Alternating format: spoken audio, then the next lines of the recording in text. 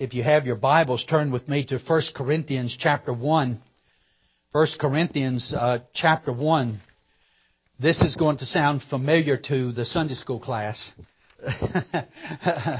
But I have been thinking just a little bit about where we have come as a culture. Many of the things that we have observed and seen over the last couple of years. I don't know about your life having been changed, but mine has.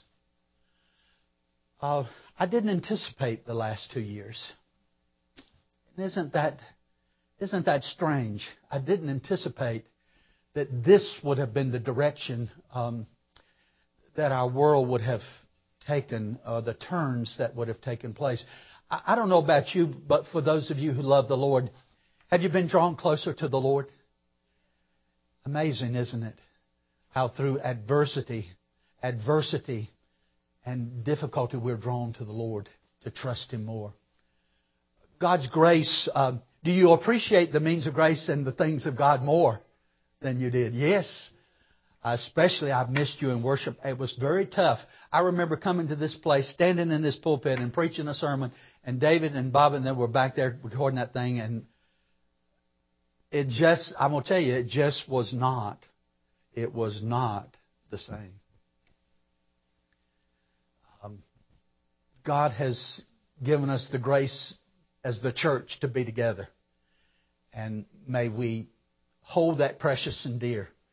And I pray that all the days of your life that you will hold precious your relationship with your church and with your church family, and that you will abide with each other and encourage one another in the things of the Lord in the day in which you live.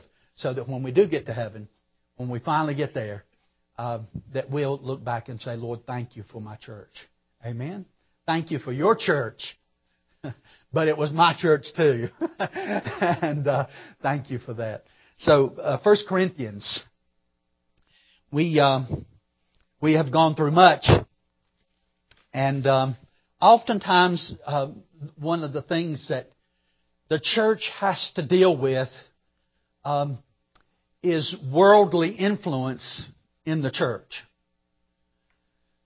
Do you realize that that's where we have been heading for quite some time now? The desire for worldly influence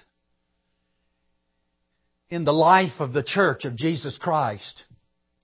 Well, let me declare in the Lord's pulpit that the church is altogether different than what the world has to offer. Altogether. Not to say that we should not be concerned about cultural issues. We certainly should be, shouldn't we? But the Church of Jesus Christ is not been put here on the earth to change culture. Are you surprised by that? The Church of Jesus Christ has been put here to preach the gospel of Jesus Christ and call those in that gospel whom are His, and He claims them, He transforms their life, and they go out into a culture, and for Christ they make a difference. Well, there is no ultimately changing the disposition or the nature of culture apart from a relationship to the Father through Jesus Christ, His Son, and the work of the Holy Spirit in our life. There's really not sufficient or adequate transformation that pleases God otherwise. I think that some of the things that I saw, the ideas are noble, but have you noticed in the ideal thinking of the world how destructive it ends up? Have you noticed that? I was thinking about the French Revolution. You know, there's a declaration for revolution today, and progressive ideas have certainly kind of taken the forefront. You well know that. I'm not telling you anything new. But one of the leaders of the French Revolution, he said, we have strangled the last king in France with the guts of the last priest in France. And I thought about all the destruction and all the dangerous ideas that I've seen over the last couple of years that which the ideas seem to be so supreme, but the consequences and the results seem to be so dark.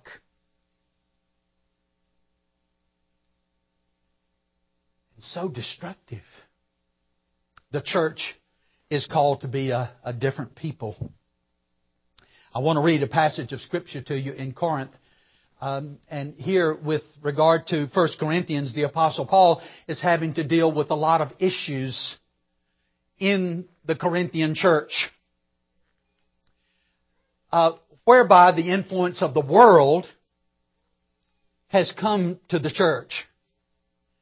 And the Apostle Paul is having to make clear what it means to be a Christian. And a lot of these believers that have come out of the Western philosophy of Plato and Aristotle are bringing those ideas of knowledge and those ideas of understanding what it means to live in this world. They are bringing that to the life of the church. And the gospel, Paul says, is something that transforms the life and transforms our paradigms before we came to Christ and the way we looked at it and the ideas that we had that sometimes didn't. They were sometimes in their minds great ideas, but all of a sudden the fruit of it was really destructive, was not glorifying to God. And the Church of Jesus Christ has been called to be that entity, that organism, that body of God whereby we honor Him and His will. How do we deal with a culture that has essentially attempted to kill God? Or a God that is made up in the imagination and minds of men and women. The idea of God, for the most part, has been put to death by our culture in terms of its contemporary manifestations. And in that, the church has a real question to ask itself. Who is it that the Lord has called us to be? And what is the place of the church in the light of all this change and all that is going on? Who is it that the Lord wants us to be, and what should we be about? The Church of Jesus Christ is something that Paul defends. And he defends it against the worldly influences that might impact the church. We're talking about Corinthians this morning, chapter 8, meat sacrificed to idols, and we said that that may not seem to be a relevant question to us, but to them who lived in Corinth, idol worship and meat sacrifice to idols was an everyday thing. It was a part of their life. And naturally, they as new Christians ask those questions. And what I say to you today, you need to be asking questions contemporary to what you're facing in culture, just like the Corinthians. Because, by the way, we're living in the new Corinth. We are the new Corinth. And you need to be asking the right questions. I like what my friend Dr. Phillips at the Second Presbyterian Church said in South Carolina. He said the church needs to be asking, are we being biblically faithful? Are we as the church being biblically faithful? And he said of his own congregation, he says he expects them to ask that question and to ask it often and to ask it frequently so that we might not lose our way. Are we being biblically faithful? As a denomination, we will have our General Assembly in just a couple of weeks, and many questions are being raised. What about the woke ideas of our culture? I responded to him in this way. The only woke that I want to see in the life of the church is a great awakening to Jesus Christ and to His Word and a revival among God's people. That's the woke I want to see. And I hope that you will continue to pray, Keith Johnson. I'd say that because every time Keith prays, he opens his mouth and he prays for revival. And I love that. I just love that heart. And we as God's people should take note and follow suit. The idea of being raised in terms of the question being asked, is there such a thing as a gay Christian? Did you know that issue was raised on the floor of the General Assembly last year? And some defended the notion. that there is such a thing as a gay Christian.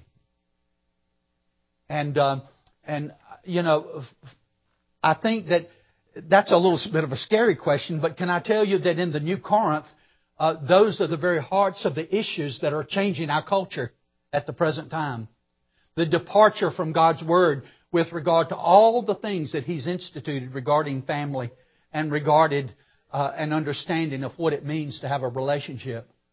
All of those things are being put into question at the present time and already has ingrained itself in our culture. Do you realize that when immorality and sin institutionalizes itself, do you know how hard it is to go back to change that? And by the way, all of this has moral content to it, doesn't it? All of this is rooted not in objective secular ideas, but, dear friends, all of the movement that we have seen in the days past have a moral root. And all that we are as a people are laid open and bare before God with whom we have to do. And so don't take for granted the days in which you're living in the New Corinth. But I encourage you to be aware of the issues. Ask the right questions as the Church of Jesus Christ. And most certainly be with Dr. Phillips when, as a confessionalist and a person who holds to the Reformed faith dearly and to the Word of God and to the love of Christ and the Gospel, when he asks the question to our whole denomination: are we biblically faithful to these issues? There are a lot of serious issues before God's people. And let me read this passage of Scripture because Paul deals with it up front, beginning with verse 10. The Apostle Paul in chapter 1 says this: may God bless the reading of His Word. I appeal to you, brothers, by the name of our Lord Jesus Christ, that all of you agree, and that there be no division among you, but that you be united in the same mind and the same judgment. For it has been reported to me by Chilo's people that there is quarreling among my brothers. What I mean is that each of you says, I follow Paul, and I follow Apollos, and I follow Cephas, that is Peter, or I follow Christ. Is Christ divided? Was Paul crucified for you? Or were you baptized in the name of Paul? I thank God that I baptized none of you except Crispus and Gaius, so that no one may say that you were baptized in my name. I did baptize also the household of Stephanas. Beyond that, I do not know whether I baptized anyone else. For Christ did not send me to baptize, but to preach the gospel, and not with words of eloquent wisdom, lest the cross of Christ be emptied of its power. May God add His blessing to the reading of His holy and precious Word of God. I preach this sermon because General Assembly is coming before us, and you need to keep those matters of mind. Just to bring you up to speed, I'm not always been as faithful as I need to be to bring you some of the issues that we face as a church. But just to let you know, as with all churches, they go through changes. 600 of our confessionalist elders, teaching and ruling elders, wrote a letter to the assembly of concern about the direction of the church. They were concerned that progressive ideas may influence the life of the Presbyterian Church in America, and they were desperately concerned that we don't give way to culture as other denominations have. Some of us have been in churches and denominations in which we had to watch the horror of the church cave in the gospel and give the things of God away and cave into liberalism. Some of us know the pain of that and the hurt of that, and some had to make deep sacrifices in order for that to occur. Well, apparently the letter of the 600 elders and confessionalists and reformers in the church, and many of them were older guys in the church who were our elders. The letter was essentially dismissed. Summarily as saying, listen, they're not really deep-rooted theological issues we're dealing with here, but it's a matter of form, and it's a matter of preference, and just the way we do things, and it's different from that church and different from this church. But there are many who are getting some of the idea and the feeling that maybe it may be more than that. And so I only say that to you so that you will pray for the life of the church. And the heart of this idea, is Christ divided? Remember that Paul asked that question to his believers there at Corinth about the divisions that have been created, and some of them have taken party lines. And again, for those who you're in the 1 Corinthians class, we know that where that thinking comes from, don't we? We know it comes from Plato and Aristotle. We know it came from the thinking of the culture. And really the dynamic that is at work here, even within the PCA, is oftentimes that fluid struggle between the world and its influences and the desire for biblical truth and to be honoring to the Lord. And listen, I remember the early days of the PCA. We really took a stand, didn't we? And boy, what a glorious thing it was to say that through my ministry, through the time that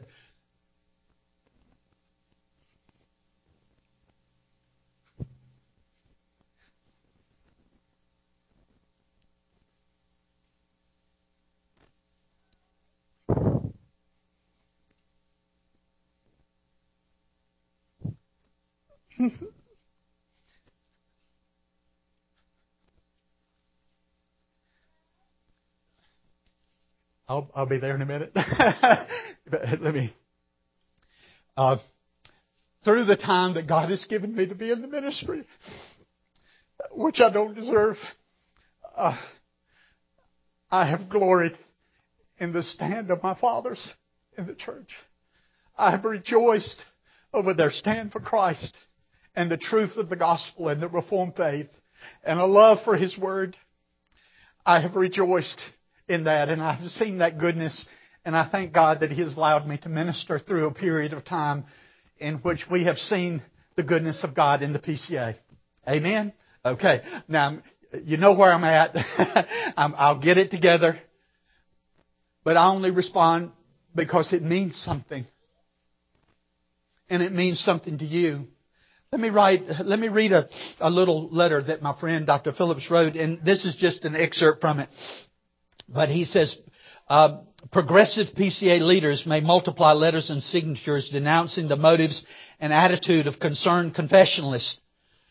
But revoice and critical race theory require an answer to the question, are we being biblically faithful?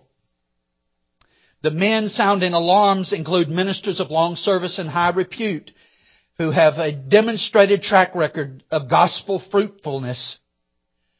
To disparage their motives and character prior to our gathering as a General Assembly, a tactic known as gaslighting, does not foster brotherhood, but incites a climate of increased conflict. Sometimes the stand for Christ is not always easy, is it? That do we have a right to ask the question, as Dr. Phillips said, are we being biblically faithful? Is that a legitimate question? It is a legitimate question. And I tell you what, anytime that you find you asking a biblical question and you find resistance or a lack of knowledge from Scripture in return, know that there's a problem and most likely a worldly influence in the church. Because those who know their Word and who know Christ will be sensitive to those matters. Have you not been trained as a believer to be sensitive between good and evil now that you're in Christ? It's true, isn't it? Quite sensitive to the issues. And because you know what is at stake. My dear friends, if the church gives way to progressivism or gives way to liberalism like we once did, you know what we sacrifice? We sacrifice the gospel of Jesus Christ which saves. We give way the things of God that make us distinctively the church of Jesus Christ. And therefore, what can we say about the salvation of souls in a condition of a church like that? What are we to say? I think that I like the life of Joseph. You see, Paul was dealing with those cultural influences within Corinth and those divisions among the brothers. It was because the worldly ideas had come in and they had become partisan. They had gone around and gotten in particular little groups. And Paul says, well, that's not Christ. Is Christ divided? No. That's why he says, I'm glad I didn't baptize any of you so you couldn't glorify me and say, I'm of Paul. And my dear friends, we have to beware of taking the precious things of the gospel and the precious things of Christ and reducing them down to a worldly notion of man. We have to be careful in terms of our handling the Word of God. And I would ask you in terms of all of these matters, and one of the reasons I preach this, what is the original court of jurisdiction in the Presbyterian Church in America, in the Reformed faith? What is the court of original jurisdiction? Do you know it is here, the session? You as elders, deacons, pastor, have an awesome responsibility to defend the cause of Christ in the life of the church. And listen, your warfare today against the influence of the world is great. And what I suspect will get greater. And I encourage you to be faithful in your matter of dealing with things on the local level. That's what I told one brother. He had an issue with the church. I said, well, if your local session is not willing to solve it, we have recourse and we'll let the presbytery solve it.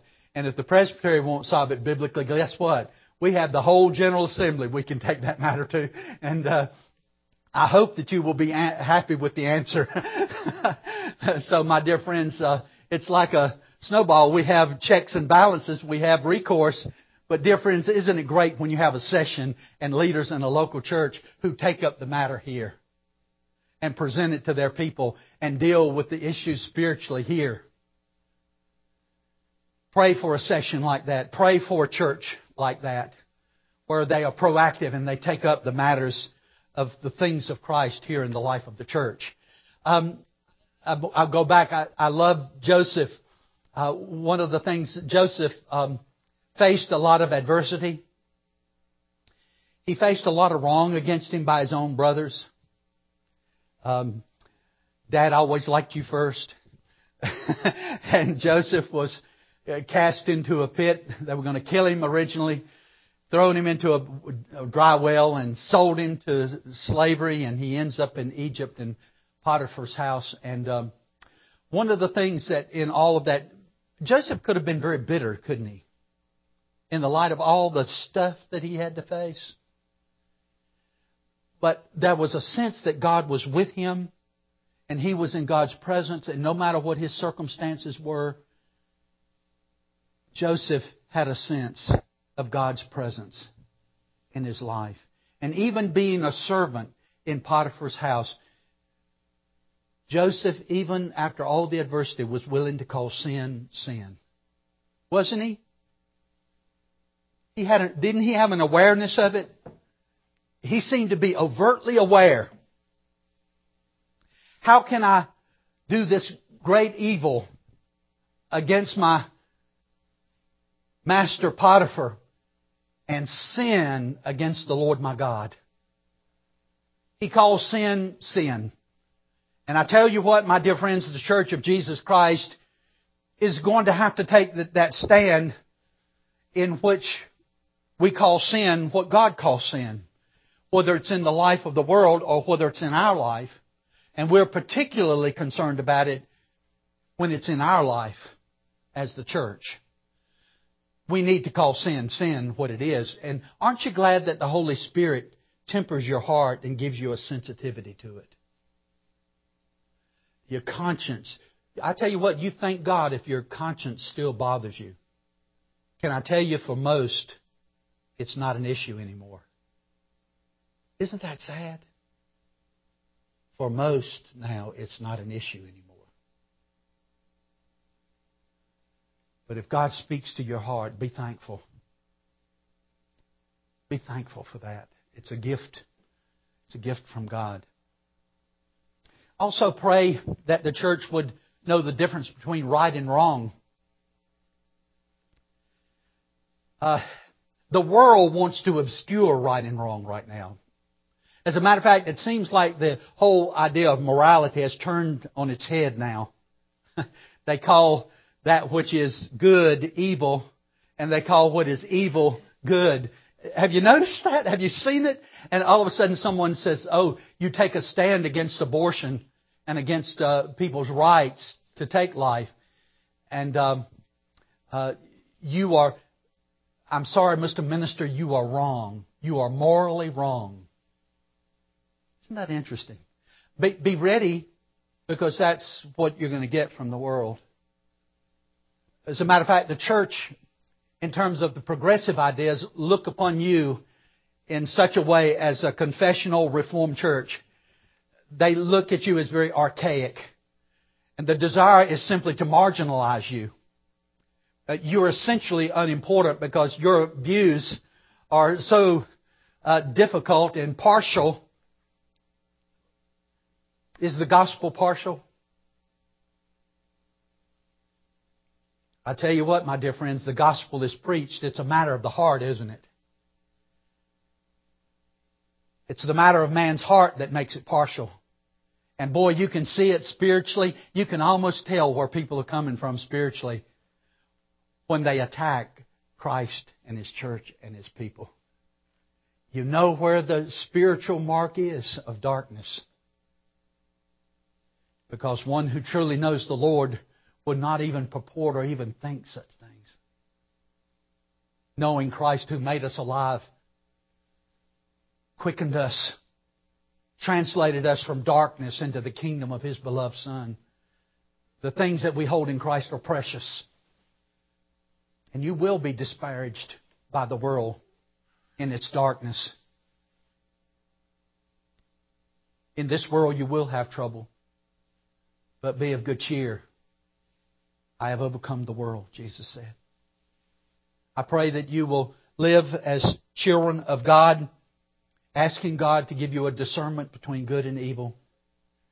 That you will grow in your knowledge of the Word. I love the end of Peter, where it says, but grow, I love Peter, but grow in the grace and knowledge of our Lord and Savior, Jesus Christ.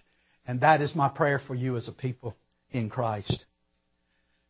We also are a people, and Joseph was aware of it, of God's presence, wasn't he? Wasn't he aware of God's presence? His brothers come down to Egypt and the Lord has elevated him in His own time. Think about the humility of Joseph. And at due time, God raises him and puts him in position. His brothers recognize him and they fear for their life. And isn't it amazing what Joseph said to them? And when he saw them, he wept and he fell upon their necks. And he said, you meant this as evil against me, but God meant it for good, that many people might be made alive. Don't you think, don't you pray that as you go through life, after everything that you've been through, that you're able to look back on it and say, God, the world meant that as evil, but you meant it for good. Wouldn't it be a joy to be able to say that and know the presence of God in your life in that way? Thank you, Lord, for the life you've given me. And thank you for your grace in my life. Boy, the world was evil, but God, I saw your goodness. I saw your hand at work in all that. And it was good. I pray that you will, as a Christian, be able to be a part of a church that will maintain that great truth. And then finally, Joseph had a great sense of destiny, didn't he? a future for His people. And the church has a great sense of to proclaim with regard to the future. But we not only proclaim faithfulness and obedience to God in the gospel of Christ now while we're here on this earth. How many of you, the years have passed by pretty quick? Some of you, the years passed by pretty quick. I don't know about you, but I don't know what happened. And she's still working me hard as ever. I mean, you got to give a poor guy a break sometime. What happened? Life changed. This world passes away so quickly, doesn't it? Honor the Lord. My prayer is, Lord, I know I'm going to heaven in Christ because of justification by faith in Him and His finished work. But you know what I've prayed? Lord, I want my life to count for You while I'm here. While I'm here, I want Christ to be seen. I don't want to end that day and go home to be with the Lord and look back and there be nothing of a love for the Lord and a walk with Him. That's what I cry over for you. I want your life to count for Christ now. And boy, some of you have little ones. You're the ones I'm really praying for too. Because you got to raise those little ones. And you got to raise it in all this. My dear friends, it's an awesome task, isn't it? And the church now has an awesome task. I'll tell you what, in the light of all that seems to be overflowing us in culture with regard to progressive ideas, I say this to you. And by the way, these are not my own. Dr. Kevin DeYoung gave me those. And by the way, if you want to read it in its full, it's back there in that little yellow by faith. Keith, there's that by faith right there. There's a yellow by faith. Show it to them. I want you to see that because I want you to read this. See, it'll double the sermon. And Dr. Kevin DeYoung, and he wrote this, and he said there is a distinction between the church and the world. And we do have to be careful of worldly influence in the life of the church. Paul was dealing with it in the book of Corinth. He was dealing with Western Greek thought that was predominant in the culture, and it was attempting to overtake the church. Even these who had divided up. Some say I'm of Apollos, and some say that I'm of Cephas, that is Peter, and some say that I'm of Paul, and some say that I'm that division. Do you know the division that came there was a Greek idea that if you became a teacher or a leader, you oversaw your group and you led your group in terms of your teaching. That was Greek thinking. That was the classical Greek thought with regard to what the nature of education was. You had the lead teacher, and he was the cat's meow. He was the big boy. He was the guy that led, and you glorified him. And Paul says, oh no. We don't glorify the teacher. We don't glorify the preacher or the elder. We glorify and honor the Lord and His Word. That's who we are. That's who we are as God's people. Each one has been placed in the body of Christ just as He's seen fit to function in the way that God has called him by His gift. And no one is more important than the other in the life of the church. No one. They are all God's children purchased by His blood. Don't you rejoice in that? And Dr. DeYoung says the church in these days needs to shore up its ship. In the light of all that's moving so fast, progressively out in the world, that what the Church of Jesus Christ needs to do is simply take a good look at who we are as the kingdom of God on the earth. That who we are as the people of God called to be His church. And he said, first of all, that we need to know that the Church of Jesus Christ has been called in power to preach the gospel. That we've been called in the power of the Holy Spirit to be who He's called us to be, the church of Jesus Christ. And that we are to maintain that with integrity. And I love what he said. He said, if we get the church right, the Lord will bless us. He will lead us if we get the church right. We don't need to spin our wheels and say the world is going amok. We knew that a long time ago. We knew that in our own life when the Lord brought us to Himself and identified our own sin. But my dear friends, the church of Jesus Christ is altogether different. And Paul defends that against the classical Greek knowledge of leadership and teaching and education. He calls them to be what? Is Christ divided? No. They're not superior teachers to be followed and deified. No. That is not the nature of the church, and that is not the nature of the gospel, and that is not the nature of who He's called us to be as the church. We need to be about who God has called us to be, Dr. DeYoung says. And by the way, it's a power. My dear friends, think about this, that I would warn the world to be careful to toy with God's people, because God is pretty powerful. I always think about Paul, who was Saul, who persecuted God's people. And do you remember what happened to Saul on the road to Damascus? Saul would have continued his assault upon the church of Jesus Christ if there had not been an intervention. But can I tell you, was there an intervention? Oh, yes, there was. And it was not one of us in the church that did it. Boom! Just like that. Saul, why? Listen. Saul, why persecutest thou the church? Saul, why persecutest thou me? You mess with the Lord's church and you mess with Him. Is that a vernacular way of putting it? And I'm serious about that. And Dr. DeYoung reminded me of that also powerful. That the church is not just a little social gathering, but you are the church of Jesus Christ, of whom the Lord is king over. And He is powerful. All authority has been given unto me in heaven and on earth. And one day every knee shall bow and every tongue will confess that I'm Lord. All authority. So my dear friends, when you go out into the world as a Christian and you get what the world has to give you, just remember who holds the power in His hand. And just with a blink, the Lord can just blink His eyebrow.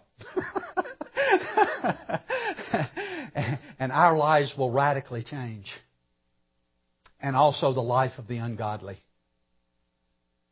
I encourage you to serve the Lord with fear and trembling, because you're in a kingdom of power in the gospel of the Lord Jesus Christ. That's nothing to play with. You're talking about the power of God at work in the life of His people. Be careful not to mess with God's people, because then you'll have to mess with God. Dr. DeYoung goes on and says, also the church of Jesus Christ is a place of God's grace. Isn't that true in the gospel of Jesus Christ? The church of Jesus Christ is a place of God's grace. And that grace bears fruit in our conduct and our life with each other. And so therefore, it's not like we have an idea over here and then it goes south and becomes destructive. We don't have to burn the buildings. We don't have to treat people with disrespect. We don't have to act uncommonly in culture. My dear friends, Christ saves us by His grace. The grace of His Son. And that tempers us. That tempers us to live for Him even in the midst. God has not called us out of the world. What? I do not ask you, Father, to take them out of the world. What? Sanctify them in your truth. Thy word is truth. May the Lord sanctify you wholly to live within the context in which you are presently living as the church, full of power and full of grace. I love Dr. DeYoung as he gives the third point. I think he's going to really like I preached his sermon, isn't he? Listen, just tell him it was for publicity's sake in the buffet. But it struck me so deeply. And I hope you'll get a copy of that by faith and read it fully. Because it really struck my heart about the church and who we need to be. That's what we need to be about. That also the Church of Jesus Christ promotes a hope, a true and genuine and loving hope for the future. I go to prepare a place for you. And if I go and prepare a place for you, isn't it wonderful that in Christ it is not only a place of power, but the church is a place of His grace in Christ, but also it's a tremendous vision and a glimpse into the future that He has for us. The Church of Jesus Christ is a tremendous, tremendous blessing about the future. Well, our time is gone. But the Church of Jesus Christ, I say to you, we just need to get it right. We probably can't change the world. But I tell you what, Christ has called us into a body of believers, hasn't He? To be a part of His people.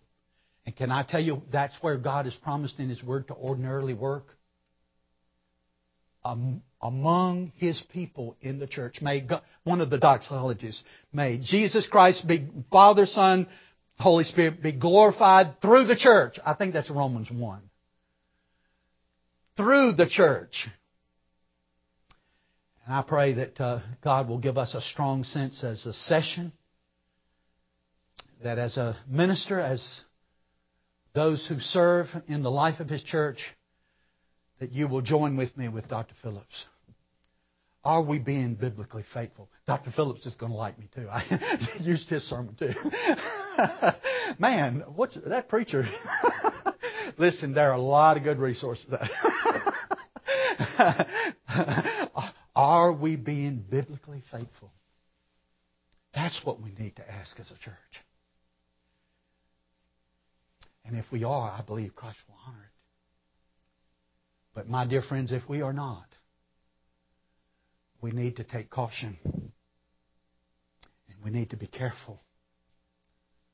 And we need to take our stand for Christ alone. Amen? Amen. May the Lord be with you. Lord, we thank You for Your people. And we thank You for Your church. Lord, You warned those at Ephesus to be careful. He warned them that the church that they oversaw, that those dear ones were purchased by the blood of the Lord Jesus Christ. And Lord, that changes the whole game when it is Your people whom You have purchased with Your own blood is at stake.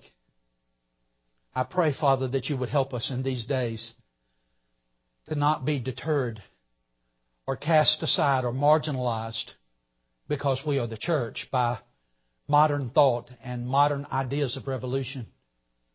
But Father, I pray that all the more as we see the darkness of the world unfold in its destruction, that, Lord, You would make us stronger as Your people.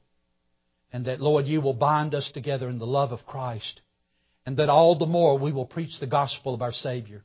And all the more we will stand against those things by which the Word stands against.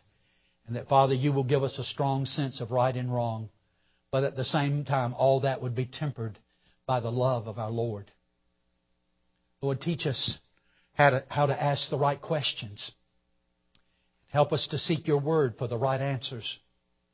And Lord, teach us obedience and grant us repentance and faith so that the church may be strong and that the gospel may go forth in power.